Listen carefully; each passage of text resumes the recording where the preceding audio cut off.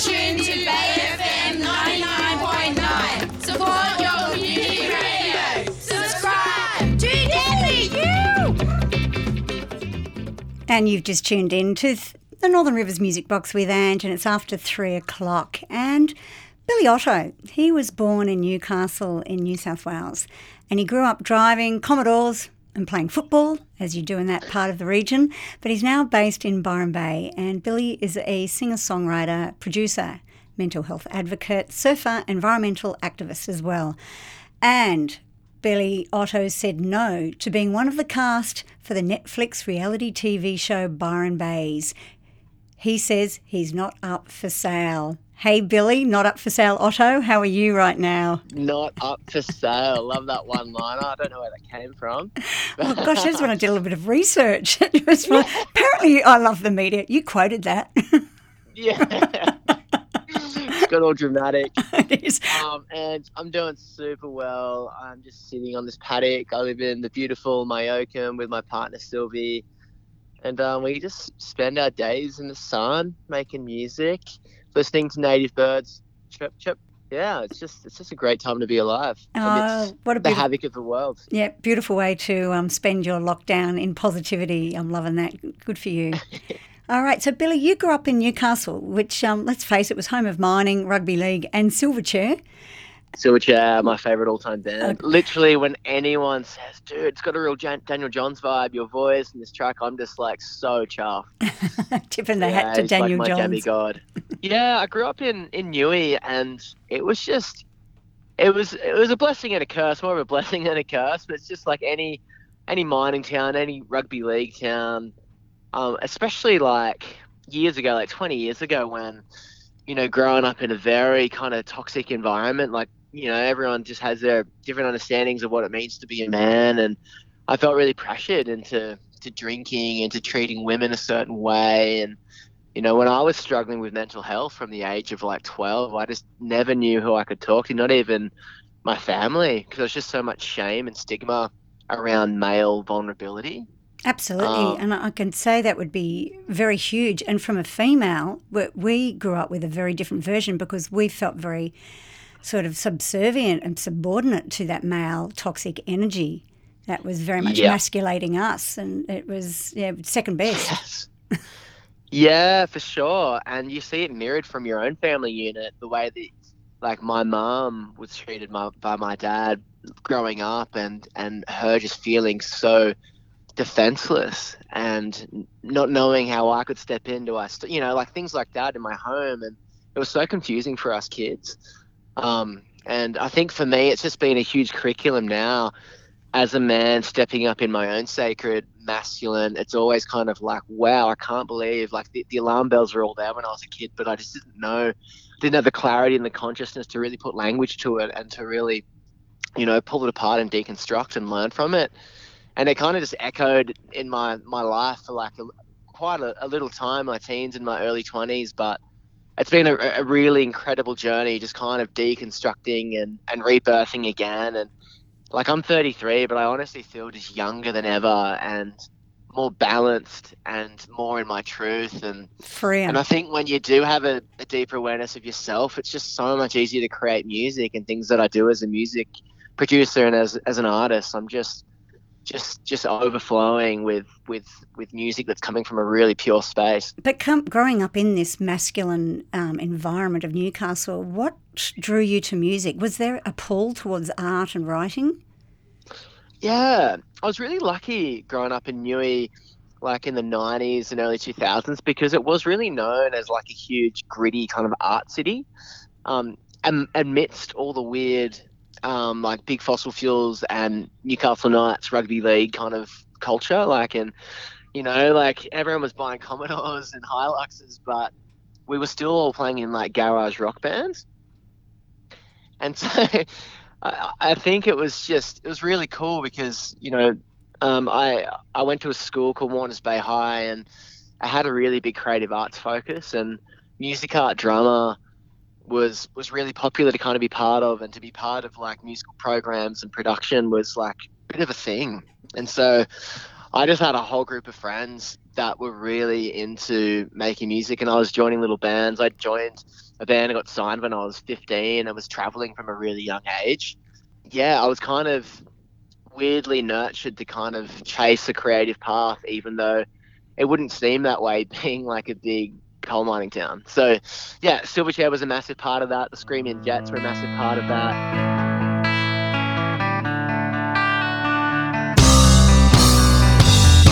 It's 12 o'clock and it's a wonderful day.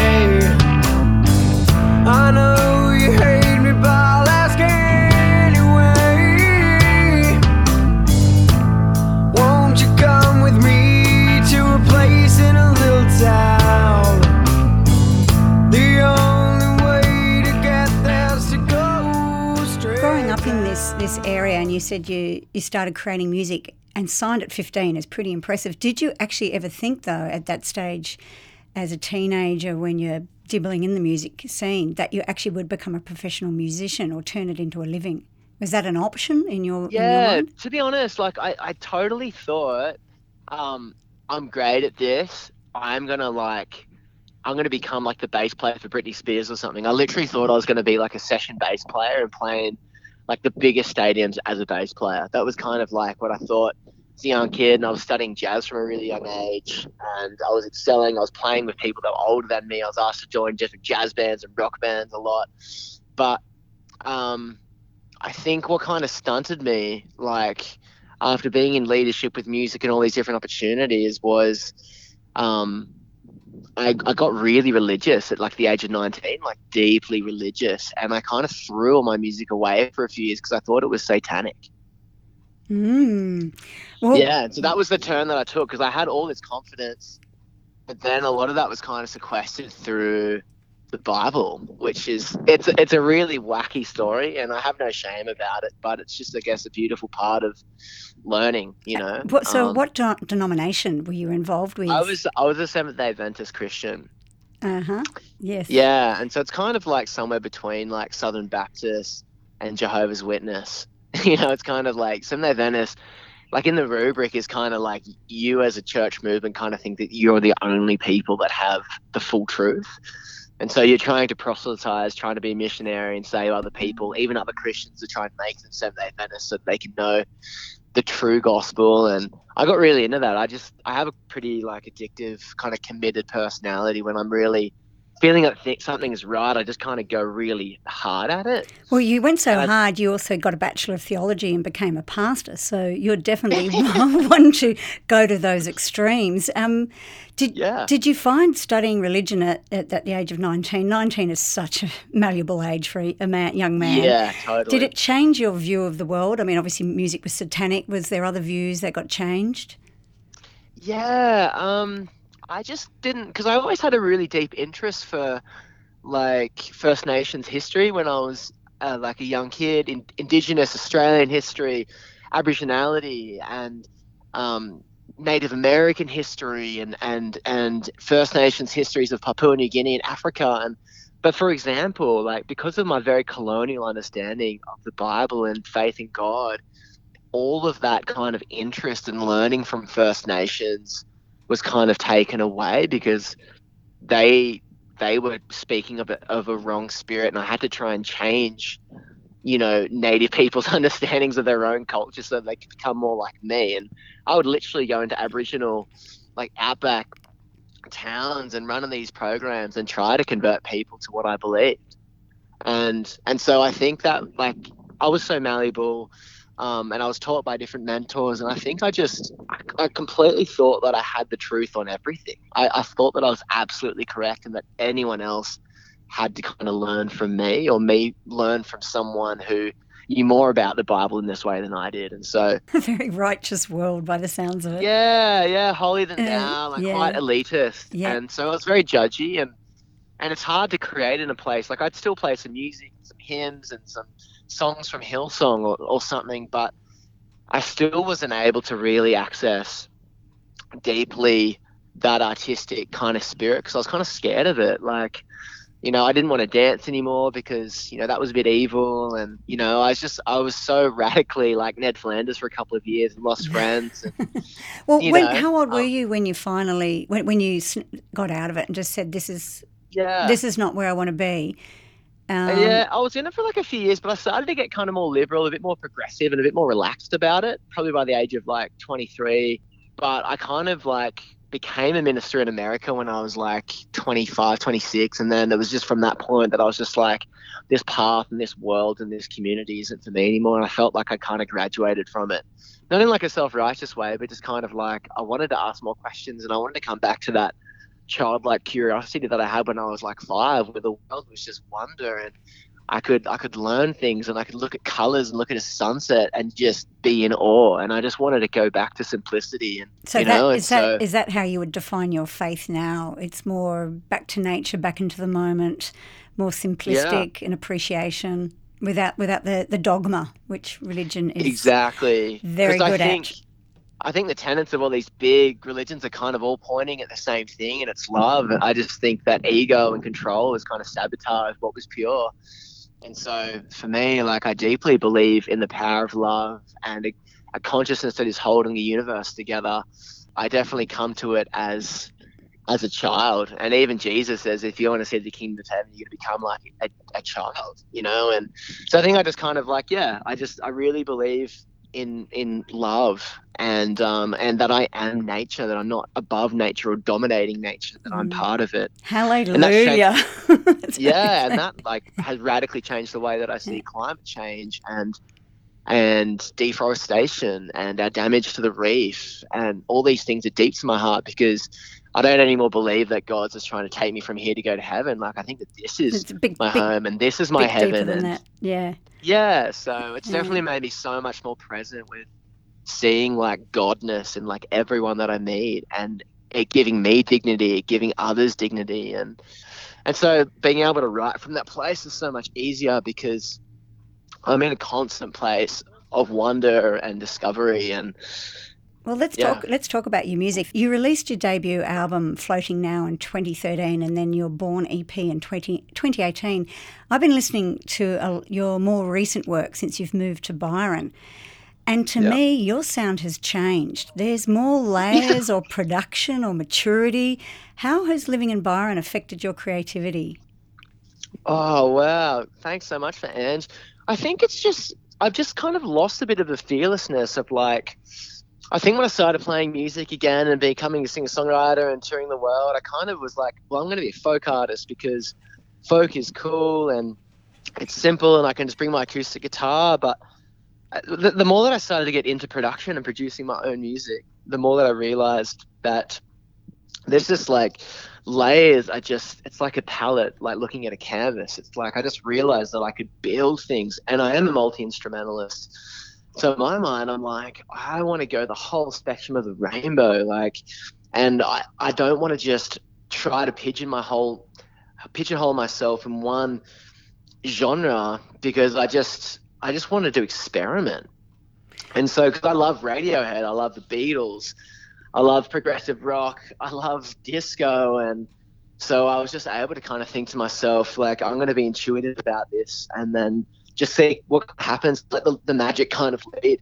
So being in Byron and really getting involved in the production stuff, I've just had so much more fun, just kind of like, especially building from the 60s and 70s. Like, I'm a huge John Lennon and George Harrison fan. But you've also massive David Bowie fan. But you've also been collaborating here with the likes of Bankii. I love the stuff you're doing with Bankii, and with Kyle Lionhart, as we mentioned before, and Dougy Mandagi of Temper Trap. And we're going to play. We're going to go to your song "Lady." What do you look for first in collaborations? Just family, bromance, sibling vibes with girls that I really admire. It's just, I feel like it always comes down to firstly like just a good soul connection, and then good music comes from that. Like, I just love frothing out with good humans that love music and are just making art for the sake of art.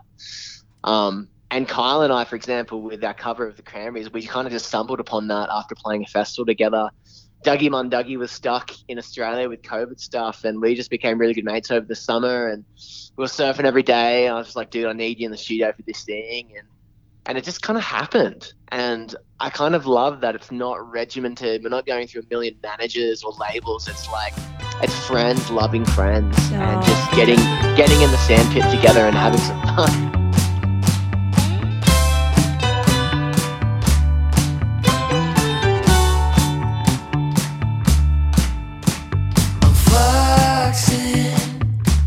I'm floating in and out of time. She's alien. Are the planets on her mind? Could you be my lady? Could I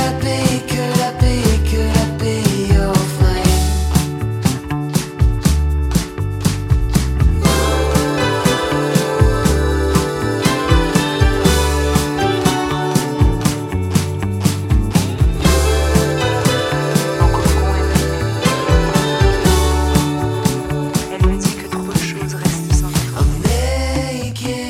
In the last 18 months, I believe, you've started a podcast, The Beginning of Us, where you pull apart, rebirth, rechild your guests. And I listened to the interview with Dougy Mandagi from Temper Trap, and you both speak about being Asian and Asian lives matter and how Asians are the brunt of jokes in movies. And you're a Malay Australian and Dougy is Indonesian. Have you hit what I'm going to call it the Asian ceiling? For women's perspective, it's called the glass ceiling in the music industry in Australia and overseas?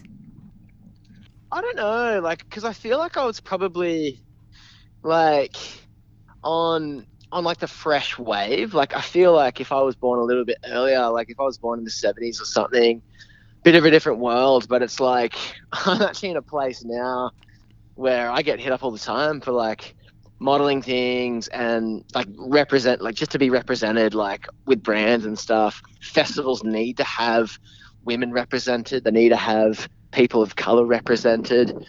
And so in some ways it's kind of a good time to be, especially being cross-cultural in some ways. But yeah, I think that especially growing up, what was really difficult is that I never saw Asians represented in music. There was Regurgitator, there was The Hard-Ons. In films you saw Lucy Liu. It was so it's hard to even name Asian celebrities unless they're in kung fu movies. So when I saw Dougy when I was in my first year of uni, and Sweet Disposition went number one and took over the world. And I was like, that guy's full Asian and he's got this huge voice. What the hell is going on? I was actually blown away. And it actually, because you can't beat it if you don't see it. And I remember thinking to myself, oh, wow, things are changing. This is cool. And so I think it really kind of subconsciously kind of sowed a seed of oh, I think things are kind of changing, and because I experienced a bit of racist treatment growing up, and I was kind of conditioned to kind of always, if I'm going to have a girlfriend and be cool, I'm going to be with someone who's blonde because that's what movies told me. Don't I know it? I'm a brunette. Yeah, for sure. And the whole fetishization of Asian women in pornography and different things, and it's kind of I feel like we're in a dawn of a new era though, and I think Asian people are having a voice. And even the protest that happened last year about Asian lives, and it's balancing, and because I as an Asian man have been tired of Asians being seen as a joke, the end of every joke in the entertainment industry, and I think that now we're coming into a time where people's understanding of culture is really kind of, it's a thing. It's if you're a man living in Byron and you know a lot about different cultures and you've embraced different cultures and you understand different languages, it's a beautiful thing, and so I'm so proud of my culture, and I feel like I take my Malaysian love with me wherever I go. Yeah, I love it. Let's talk about your lockdown, because you've been very busy in this lockdown and releasing lots of music as well as producing, because you do produce as well. But your latest release is California, which has very much got your dreamy vocals going with your colourful layers of beats and sounds. But you've got lyrics. It's quite deceiving. The music is very light, and then you go into your lyrics where it says things like "scared to be alone with a life so possible." So what does California represent to you? Yeah, so I think for me, California is kind of surfacing all those things that I felt. Like, I was once engaged to a girl from California, and the song's about her. And I went through the most traumatic kind of thing of calling off a wedding 3 months before it happened. But we ended up getting back together like 8 months later, and we were together for another 6 months, and then she kind of called it again that she wanted to break up with me a second time. And so California is really talking about that, of like my own attachment and my fear of being alone, and me feeling like my ex wasn't being completely honest to me about her commitment towards me. And so kind of just really kind of voicing all the things that I actually felt, all that frenetic kind of energy, all that, daddy issues, abandonment stuff, it's all coming up. But then that's also mingled with, and the chorus feels so positive because it's really kind of surrendering to what is. Like, it's really about surrender, saying California on her mind, summer in her eyes. It's like my ex always felt called to go back to California, and she felt intuitively like that we were meant to be together forever. Like we're not to ever to be together again. And because of that, I have a great life in Byron, and like life moves on. And it's kind of like, I've never wanted to have songs that are so about resentment and like, this is what you did to me. Like, I'm just not that kind of guy. And I didn't want to, send out that vibration. Like, I really am so grateful for all that I learned. And my ex was like an angel to teach me things. And so I think California, the song, is really like a culmination and a letting go, and like an embracing of a chapter and a letting go of a chapter.